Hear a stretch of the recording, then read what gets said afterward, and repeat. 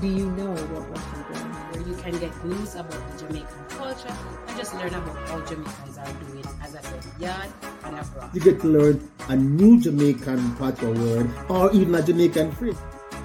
I look forward to the patois word of the day. The patois word is pasa pasa. Word today is taco ram. Our word of the day is duffy. Twang. A little twang. Not true. I enjoy tuning in to Watagon. It happens every Friday at 7 p.m. So check them out. And bye from Toronto. Dans Québec et la Jamaïque, écoute Watagon. Yes, Watagon.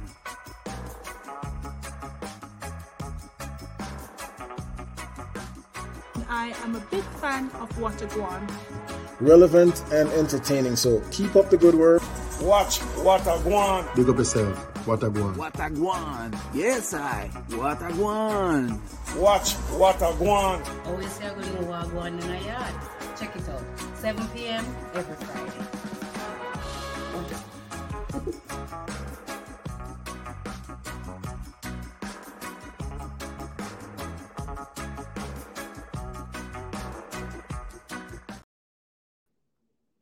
Hello, my people. Wagwan, how you do?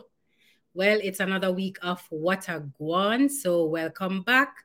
And it is your girl from Bongo Town. Remember, the community, the community, right? So it's Watagon time, so time to call your friend, your enemy, and your neighbor, and just make them know that Watagon is on. It is 7 o'clock Calgary time. So call the people them and tell them, say, Watagon start.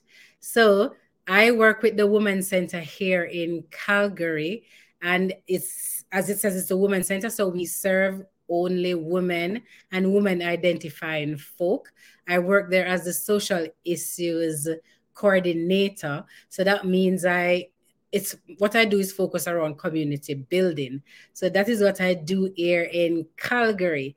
So it's time for us to, do the Watagon thing and just let's have a good time. So in order for us to have a good time, we need a whole heap of people to know say Watagon start.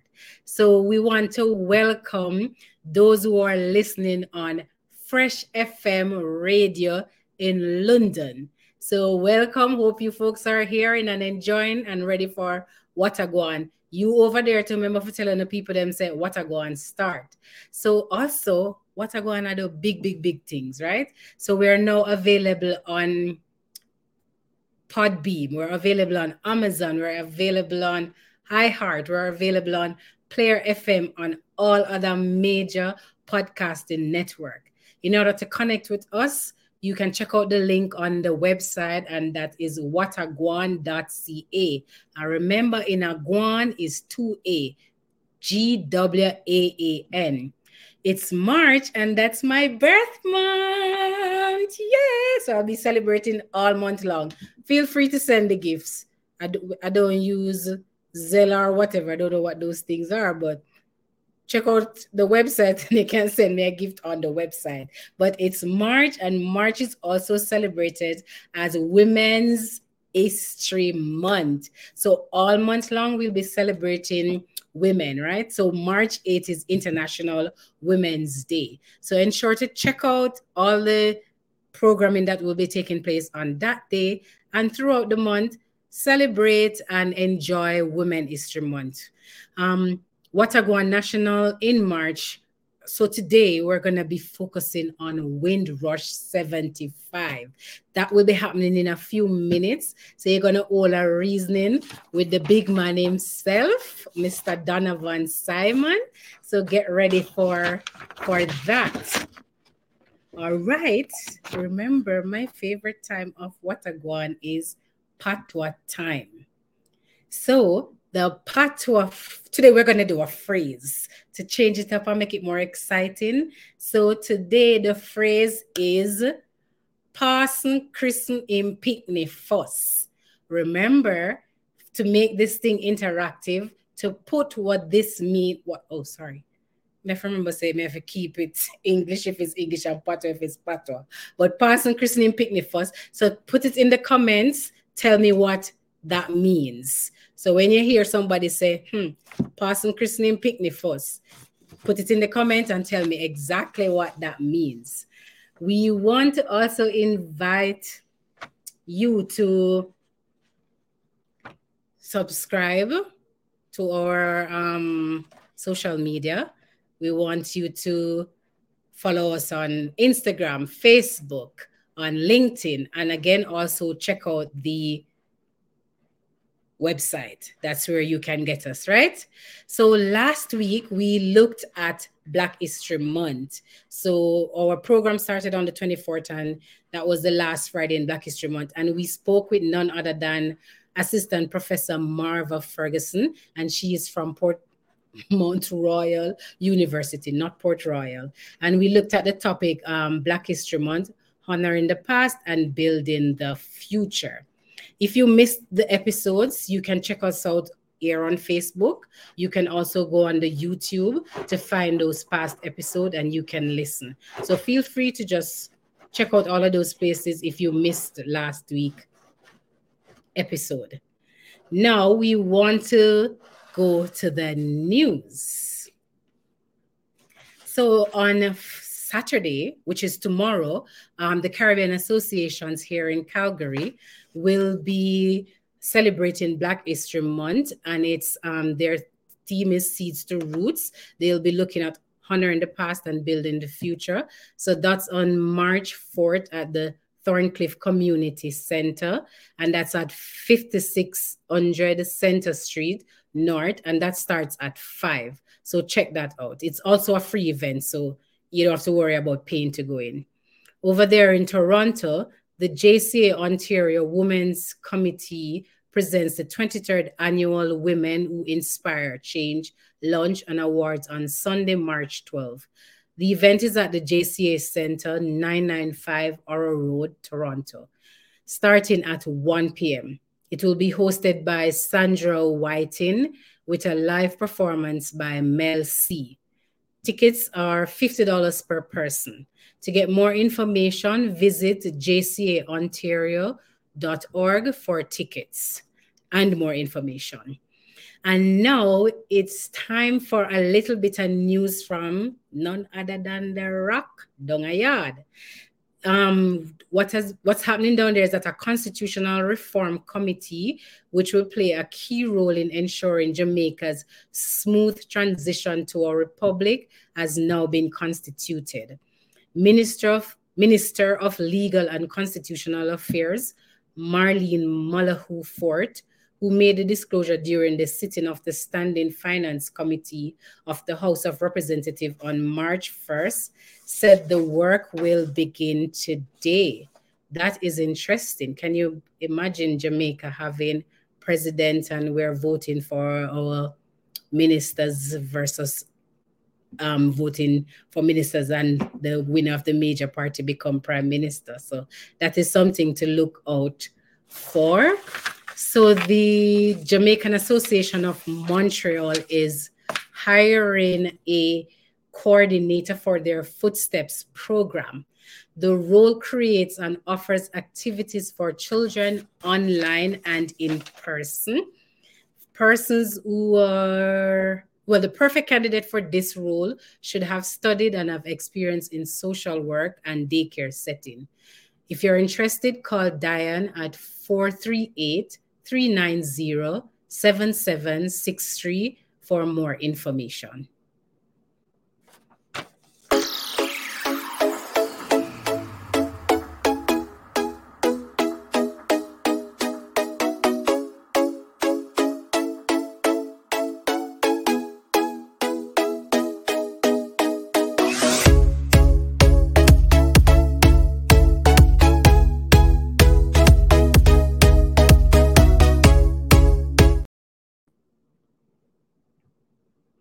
All right, now it's time for us to, guess what?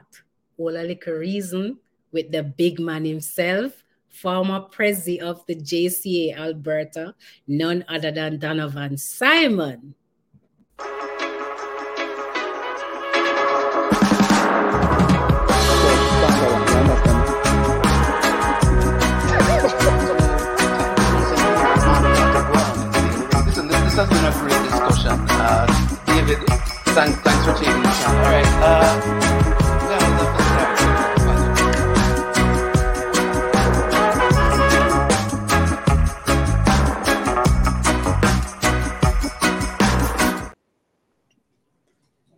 Nicole.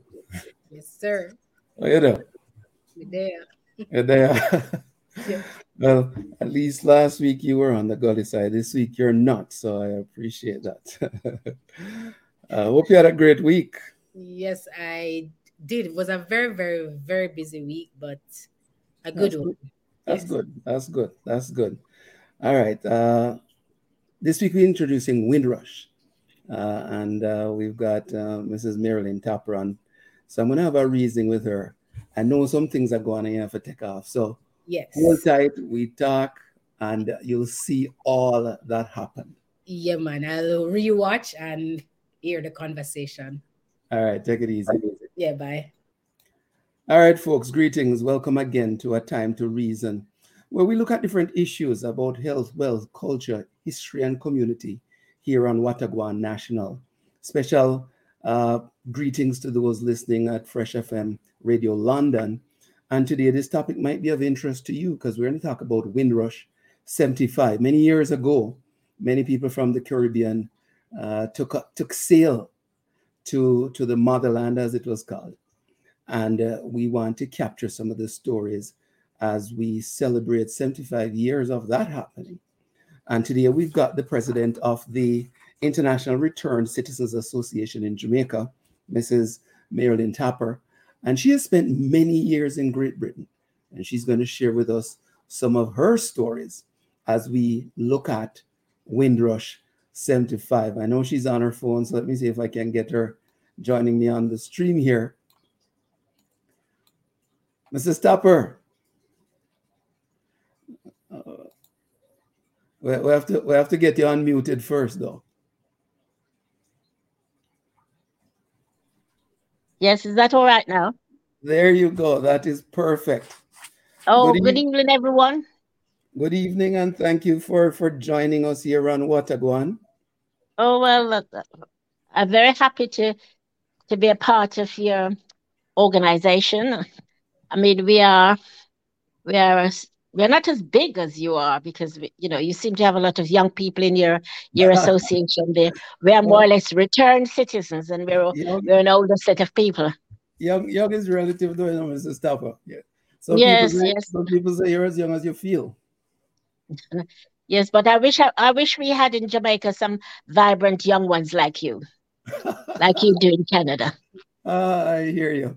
Well, listen, thanks for joining. Today we want to discuss the Windrush generation and things that happen. And I'm going to start by maybe getting you to tell us a little bit about back in the day. You spent 55 years in Britain. Share with us when you went there and what those initial experiences were. Well, when I went there, the experience was much better. We're talking about Windrush because I'm really a child of Windrush. I'm the children of the Windrush. Most of the people who belong to Windrush are dead, and the last one that I thought of. So I managed to get to some people in London who are still alive, and most of our experiences. Remember that we were going to the mother country. And we just left our island, and we used to use the same coins. So you can imagine that a lot of young people of 18, because they had a cutoff point, 18-25, and so took their children with them, and some of the children were sort of grew up to become my age, and the bulk of the children are born in the 60s, right, in England, because they were really young people that went up there and those that went. So it was really very, very cold, and there was no welcoming for us because we were just people who went up there, as Enoch Powell and all the people were, because we went up there shortly after the war to rebuild the country. So we were mainly people who worked in hospital, on the railway, on the buses, because they took us from the Caribbean because we speak English.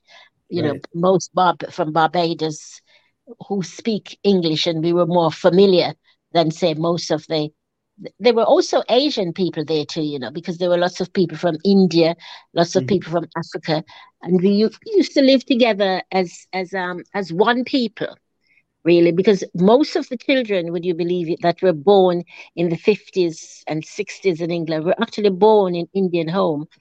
So when we went there was no welcoming for us. No one was there. So we, I remember I lived in a house with about 5 bedrooms because we didn't have living room or anything like that. So every room was rented.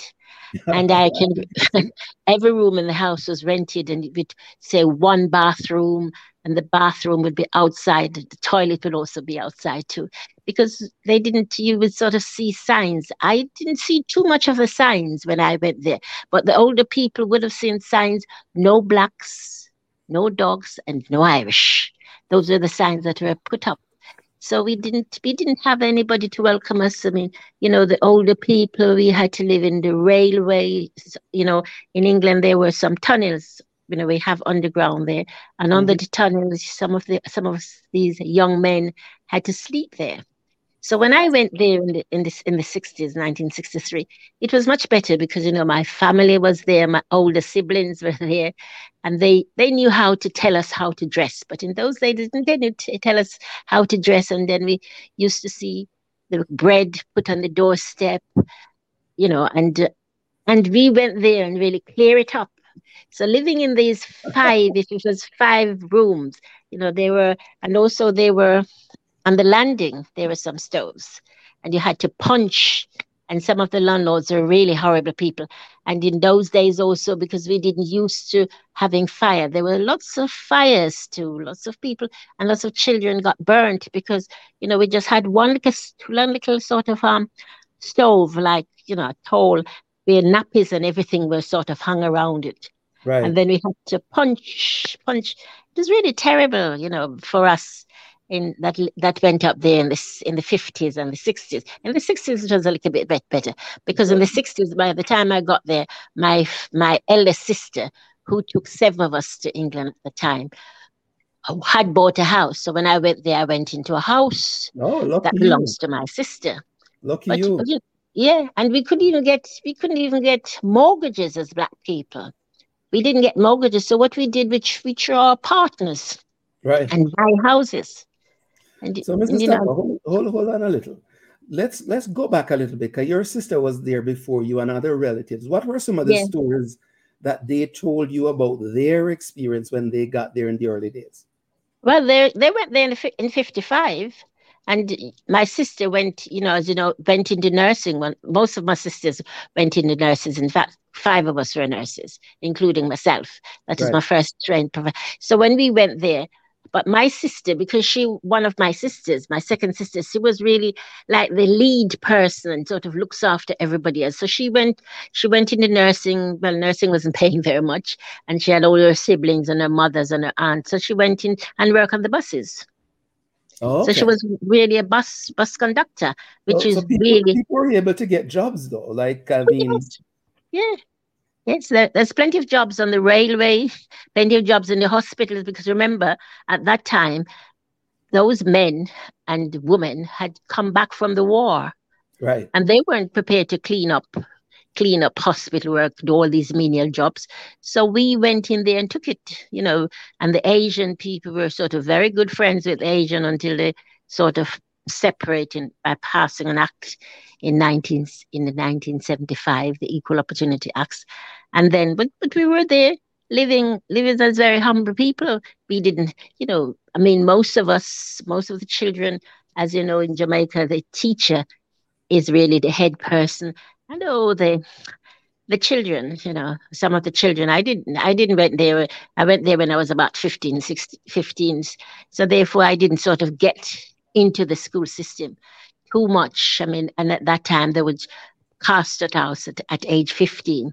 Right. But those who went there in the 50s and 60s had a terrible time. There were plenty of jobs, because jobs were there, working in the factories, working in the hospitals, working on the railway, working on the buses. These were the most jobs that there were. And people, remember that some of us went there as skilled people. Some of us were carpenters. Some of us were were plumbers, builders. Right. We could build, Let's talk So about the social circumstances, though, because a lot of what you hear around those times were how the society was structured, especially for Black people coming into that setting.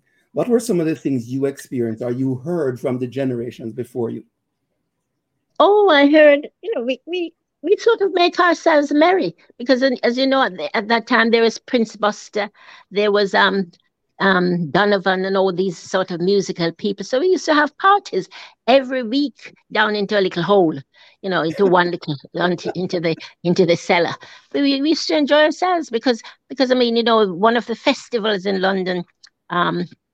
One of the Nottingham Festival, one of the biggest festival in Europe, started down in Nottingham there by Jamaicans and Trinidadians and all these people coming together. And it's the biggest festival, and somehow we still have control of it. But, like everything else, somebody else will be coming to take it over. It's the biggest festival, carnival, every the last bank holiday we have that started by us Black people, and we started our little parties, and even when a famous person came over to England. I mean, that's the dancing and the music and the reggae and the beat, all of those sort of things. We started it in London. But is it because you couldn't go into the other places? No, we weren't really barred as such. We could have gone, we could have gone to clubs, but we made our own clubs. They didn't sort of say, they will say to us, you can't come here, because there was also some sort of fellas that was sort of killing off Black people or fighting them. But as you know, it's particularly Jamaicans. We don't really take nonsense from anybody. So we were very, very vibrant people, and we would stand up for our own, and we would fight and carry on like everybody there, because that's how the society was based on. So, and it's not really like America, where, sometimes you go to America and you don't see one white person. You see white people next door to you. And on the surface, they were very nice, but they don't necessarily let you in. Right. Right. The racism was there, but it was subtle. Right. I mean, that's the reason why we form our own communities, we form our own churches here. We in England we buy churches too, because at that time they were giving away churches. So you go there and you sort of find that's why that's the rise of like the Pentecostal movement and the Church of Gods in Jamaica. We form our churches into homes. And then when it's possible, we see a building and we buy it and we build it. I remember joining the New Testament Church of God in Deptford with 50 members. When I went back in something like 2010, it became a podium with thousands of people. So we build, and these were little, we were just hospital workers, hospital porters, nurses. Well, the highest profession in my time when I was there was a nurse. Right. I didn't say any lawyers because they didn't train. Lawyers come to be trained in England, but there was no jobs for them. So they come back to Jamaica. So all those Duke Street lawyers, they were trained in England. Right. Because remember that we didn't have a law school in Jamaica until 1974. Right. There was one. Let's talk about the working situation a little bit, Mrs. Tapper. You were in the medical area for a while. Yes. For those who went before you, you said your sister was also in that space. Yes. Yes. How was it to get education to build yourself into that vocation? And also, did you get promoted in those jobs? Oh, no. I mean, remember that those young nurses that went up in the 47s and so on, remember they were really very educated people. They were third-year Jamaica people, or they were sort of people that were family was well enough to send them to high schools, because remember that these schools in Jamaica, the only one that was Black was the one that you went to, Calabar High School. But say St. Hugh's were very much a Church of England school. that one that St. Andrews, it's only rich people and brown people could go there. So remember that when we went to England, there were no opportunities here, no opportunities for black people. So when England say, open up all these young people, some go via Windrush for £75, some go via the plane for £85, in those days. Yeah. So it was so there were nurses and there were educated people, there were third Jamaica local people or, have a good standard of education to become nurses. I mean, I trained as a nurse, and I trained as a nurse in the 60s.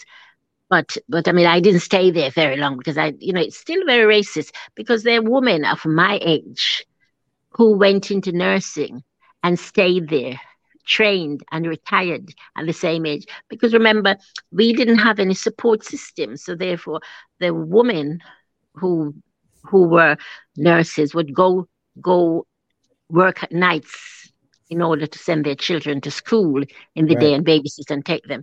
So in a way, there's a book called by somebody from Grenada that called how the British system has made our children, like children of my age, and educationally subnormal. Because what they used to do is take us and put us in what we call boarding schools. And these boarding schools were really schools for people who are disabled, lower standard of education. So, and that was very, very popular. But because we, as working class people, we didn't know, and information wasn't really shared. Yeah, we didn't know that this board. So when people sort of say going to boarding school, it's just to take them out of the system, out of the main system. And there are people in England that went into those systems, that sort of system, will tell you and give you the history of what it was like boarding school. It was very, very popular. People tell you about so our education in England for people of my age group is very, very minimum, and, the children that were born there, that's why they rioted. There was a riot in 1980 where Birmingham, London, Stockstead, Manchester, Bristol was rioting. That was in 1980. And those were the children that were born in 60s, the way how they treated us. They would send us. Let's talk about that a little bit, Mrs. Tapper, because you are the first generation of the Windrush, and here comes the second generation, and they're rioting. And that must be because in their minds, certain things were wrong. That's right. Things were wrong before. So what were some of those issues? The issues were lack of poor education, because they used to give us, they used to have, at that time they used to have a thing called Section 11 education, and it would give people of my age group and those other people, the lowest standard of education, because remember that many of us in that went up as children there and born there, our first language was really patois. Yeah? So when we went to school, they didn't take us out like how the the Asian children were taken aside and taught English. Because they automatically think that we speak English. So we weren't given formal English, and, we were discriminated against. If you put your hand up in the class, the teacher would sort of go around. There were no black teachers there because, if there was very, very few and far between.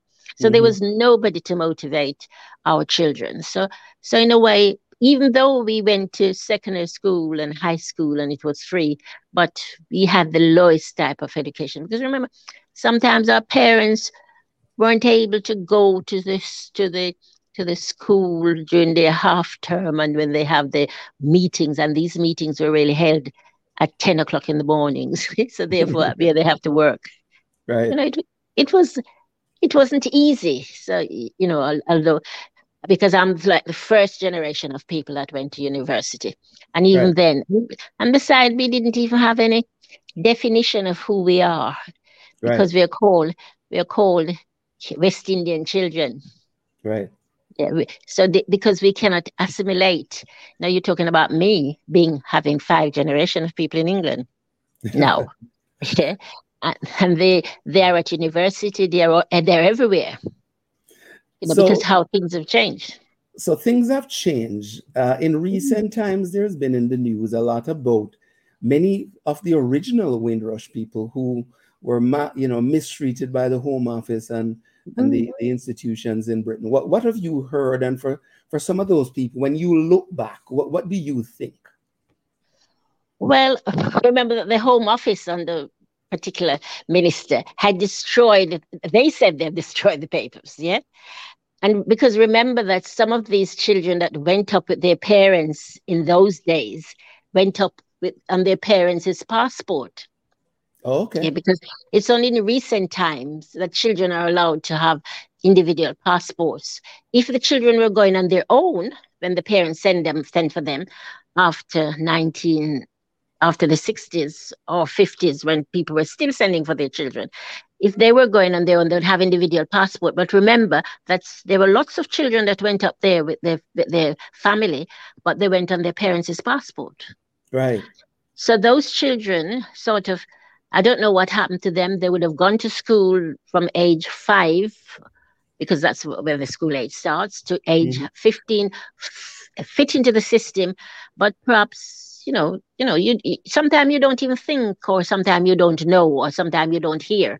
Because up to today, I was speaking to one of the Windrush people from England, and she was saying the way how they treat us, you would never take out a British passport. Oh, okay. There are people who believe that they shouldn't take up, because we were treated terrible. We were treated terrible. It's only those guys that the only positive things that come about it is that those guys who negotiated our pensions. Right. For example, they negotiated the pension so that wherever we are, we still have our pension, and that was really a very good thing. But you mean, they did for us. Whereas when you go back and settle in Jamaica, and like I said, the pound strong, right? Well, yeah. Well, I said the pound is strong, but it's weak when you sort of have to spend nearly $10 for a loaf of decent bread. You know what I'm when you said $1,000, you're talking about £5.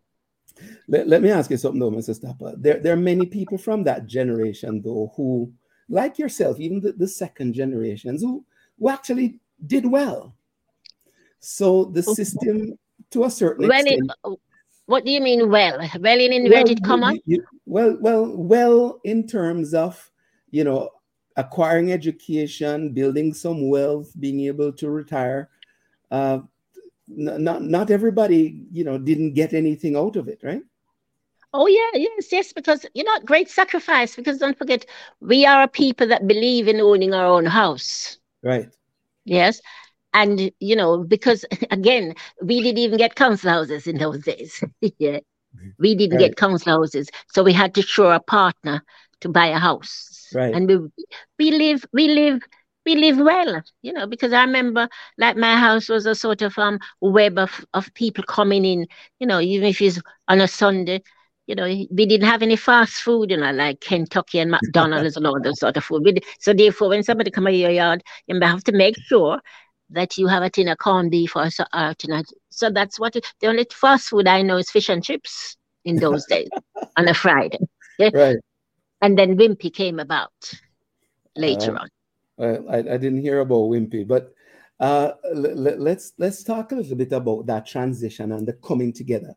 Did those circumstances on a social level, not just for entertainment, but in terms of defending each other, did it lead to Black people, Jamaican people, West Indian people coming together?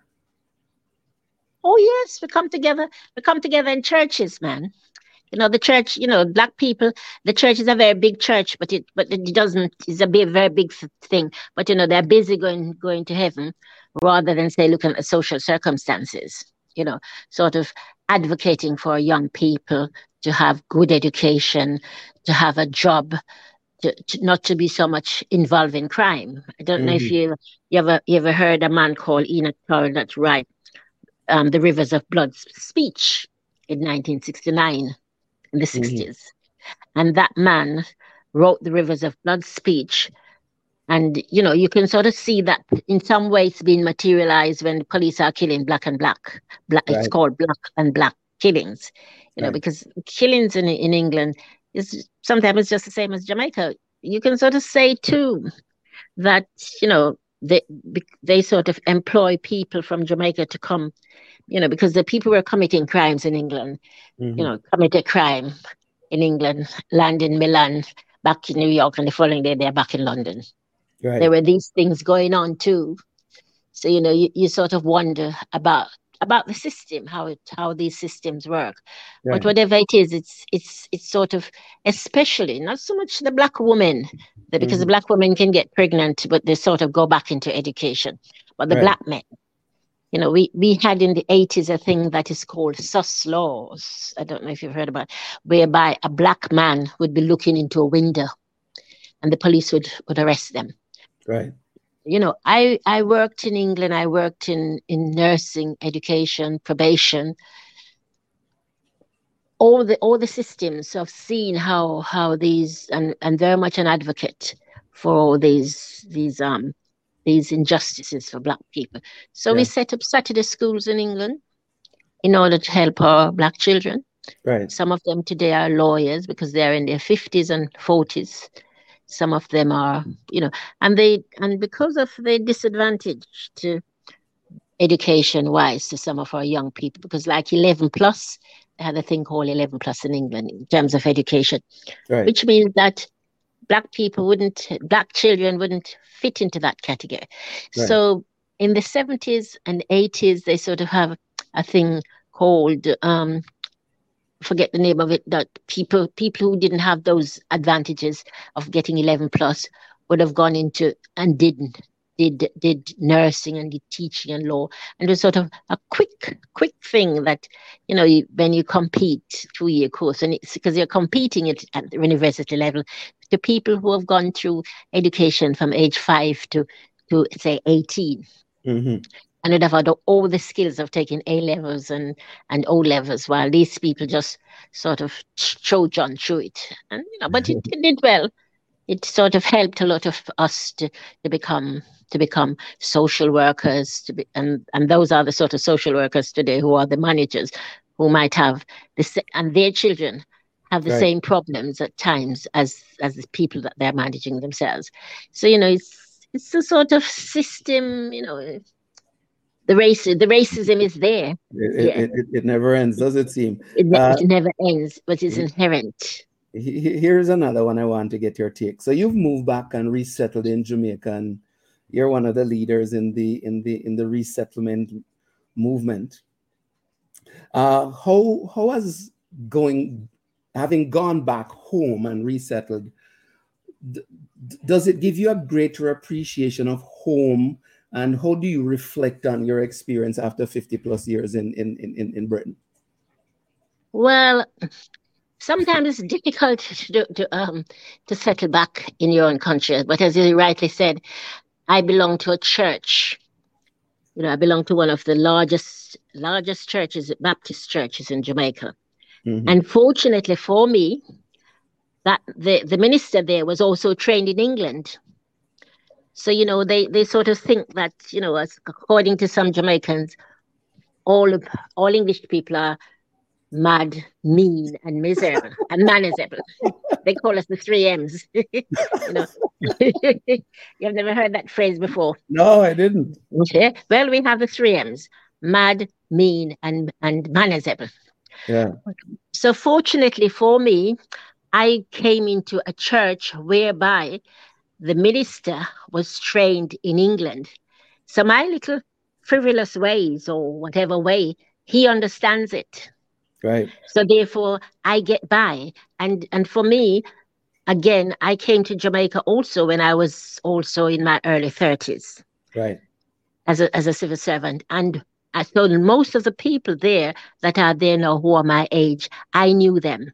So it helps me to settle back into that sort of community. Because, I also, even though I didn't belong to that community in England, because of the racism I came out of it, I belong to another community And when I went to that church and see the practices of what I've left, I thought to myself, that is what I run from in England. I can't deal with that now. I can't deal with it. Because I remember going to a function and the ministers go one side, the minister's wife go another side, and the congregation went another side. And I thought, I can't deal with that. So I thought, you know something? I better go back to that band church up the road there. So that's what I did. So that helps me to settle. You know, to settle in Jamaica. And also this returning resident here also helps me because a lot of the people and I share the same experiences. Right. But you know, we still have the jealousy amongst family. We still have the jealousy amongst neighbors because because you're used to. I mean, as they say in England, the Englishman's house is his castle. We are quite used to fixing up our houses and making it, because it's not a matter that we have more money. It's just a matter that we saved up, and and it takes great sacrifice to save, to move to a foreign country, to take up all your little accoutrement and move to a foreign country, because there's not many, and I'm sure you see people in Canada just who has that motivation to really come home, because it takes a lot of stamina. Because when you come, despite whatever material things, you're really at the bottom. You're really at the bottom of the heap. Yeah. And for those people, and even the killing rates that occurs amongst returned residents in Jamaica, it's not really strangers killing you. It's your own family. Mm-hmm. Yeah. Out of jealousy, out of whatever. Because I lived in Kingston, and I drive one of those sort of high-powered cars, and I'm going down. If I want to go downtown, I drive to Olympia. On my own, I drive to St. Anne and back up to St. The other day. I went to last Friday night. I went to St. Anne to a funeral way up in the mountain park, all by myself. So, despite whatever people say about the volatility in Jamaica and the challenges, there's some people don't. Yes, people will come on TV. Yes, people will come and if you leave your car door open, they'll thief. Because people are poor. Yeah. And they see you as being wealthy. Yeah. Yeah. Because when we come here, we are careful. I remember. Even if you have helpers coming in, by the time you look around, they clear out whatever you might have. What I mean, because they see you have plenty. I figure you have a lot. And they figure you have a lot. The time is ticking, and I have one more question for you. When you hear stories or people talking about Windrush, do you think there's something to celebrate about that movement? Oh, definitely. Definitely. Because remember that although there was a lot of people that leave from England who went to Canada. Right. Under the Windrush. Mm-hmm. And because we went to Canada, and we worked in Canada. Some of us worked because it was really my wish when I was younger that I should train as a nurse and then immigrate to Canada. So lots of people, I'm sure you belong to that. Some of you young people belong to that generation of people, because while Canada at the time when we were going to England, Canada was recruiting those very same people to come and work as maids. Right. As domestics.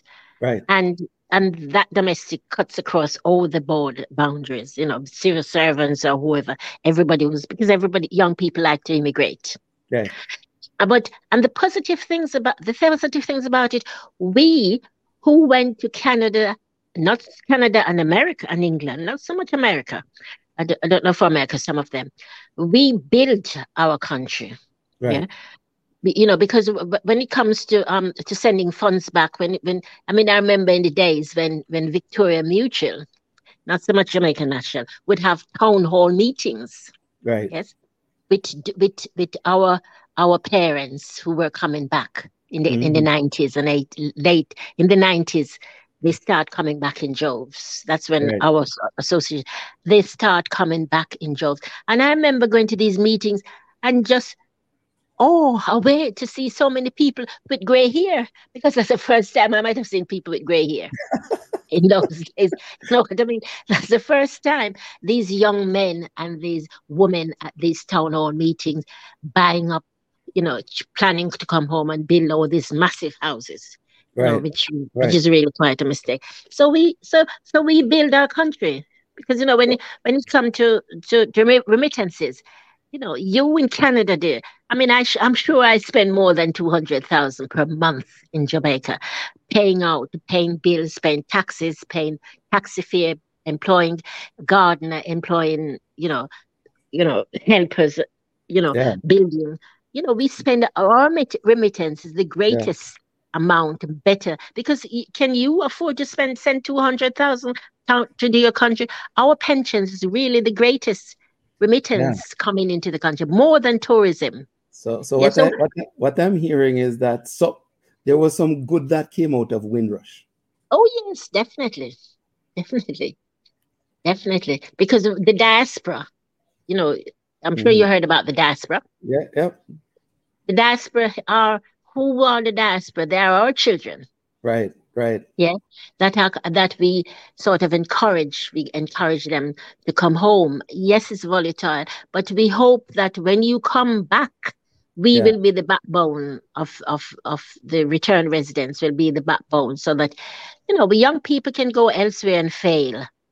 But they have the option to either go back to England or go back to Canada or go back to Europe, I wherever they hear. are. So we do some very positive things in our country. We go to our communities. We educate people. If a church building is falling down, the returning residents would put together and fix it. They would send children to school. They would be sort of contribute to the local community, the local hospitals, because my organization, each we call ourselves chapters, and we are in every parish we are in, which we contribute and contribute to the community. So Right. we help build our country. I mean, if you go to places like Haiti and those other countries, you see people coming in like Joes, but the country is still poor, some parts of Right. it. You come to Jamaica. I mean, you young people are now building because you have the opportunity to get funds and Yeah.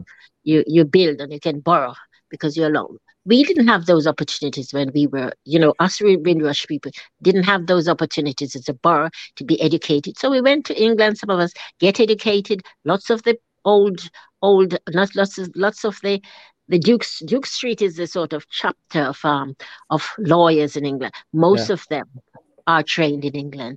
Their children are taking over now. But if they're rich enough, they send their children back to England to fast track the legal provision there. All So right. Well, listen, Mrs. Tapper, you have mm, shared a lot of nuggets. I don't know what happened. Okay, Mrs. Tapper, credit done. But that was an awesome discussion. Something technical happened there, so she jumped off. Over the next couple of months, we're going to be sharing a number of stories about people who went to England in the early days as part of the Windrush generation.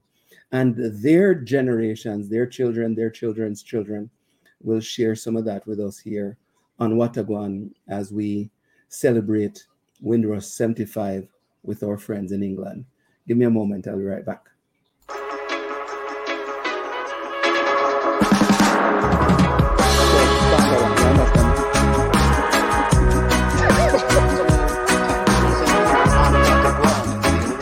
This has been a great discussion. David, thanks for taking the time. All right.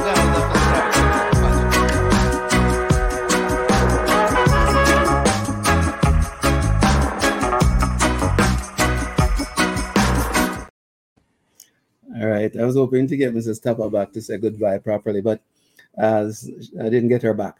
But I want to thank her for joining us. Nicole had an emergency. She had to take off.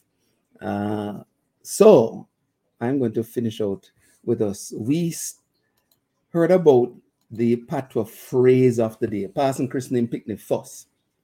For those who don't understand, I didn't see any comments this week, right? People are watching. If you understand the Jamaican patois, what does passing christening picnic fuss mean? Here's what it is. Everyone takes of themselves or takes care of themselves and their own first. So simply put, you give yourself priority And that's the Jamaican patois phrase of the day. Coming up next week, we continue to celebrate our women here on Watagwan in international as well. We celebrate International Women's Day, but we're doing it for the entire month.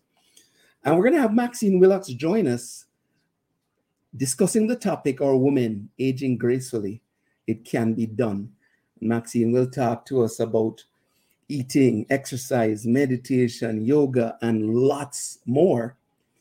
We ask you to join us next week, same time, same place. You also have the opportunity to help Watagwan, but also to share your story, your message, while we share ours. If you want to get your ad on the program, contact us at watagwan.ca, or you can send us an email at watagwancnd@gmail.com. Of course, we want to grow the program, folks. So if you're watching it, share it, follow us, subscribe to the YouTube channel, add your comments, add your feedback, so that we can spread the message of Watagwan all around. We look forward to growing with you. Thanks, Mark. Fantastic interview. Thanks for the support, Virgin out of Montreal. And of course, we'll continue to do what we do as we share the stories and share the experiences of the Jamaican Canadian people and people all over the world, right, on Watagwan. So, Nicole gone, so we don't get for chit chat. We are pretty much done. Next time, please, more comments, because we want to hear from you. But we're going to be back next week. We are on Podbean, we are on Amazon, iHeart, all of these different podcasting platforms. Check our website, watagwan.ca. Subscribe, follow. Until next week when we come back and we do it again, take care. Walk good.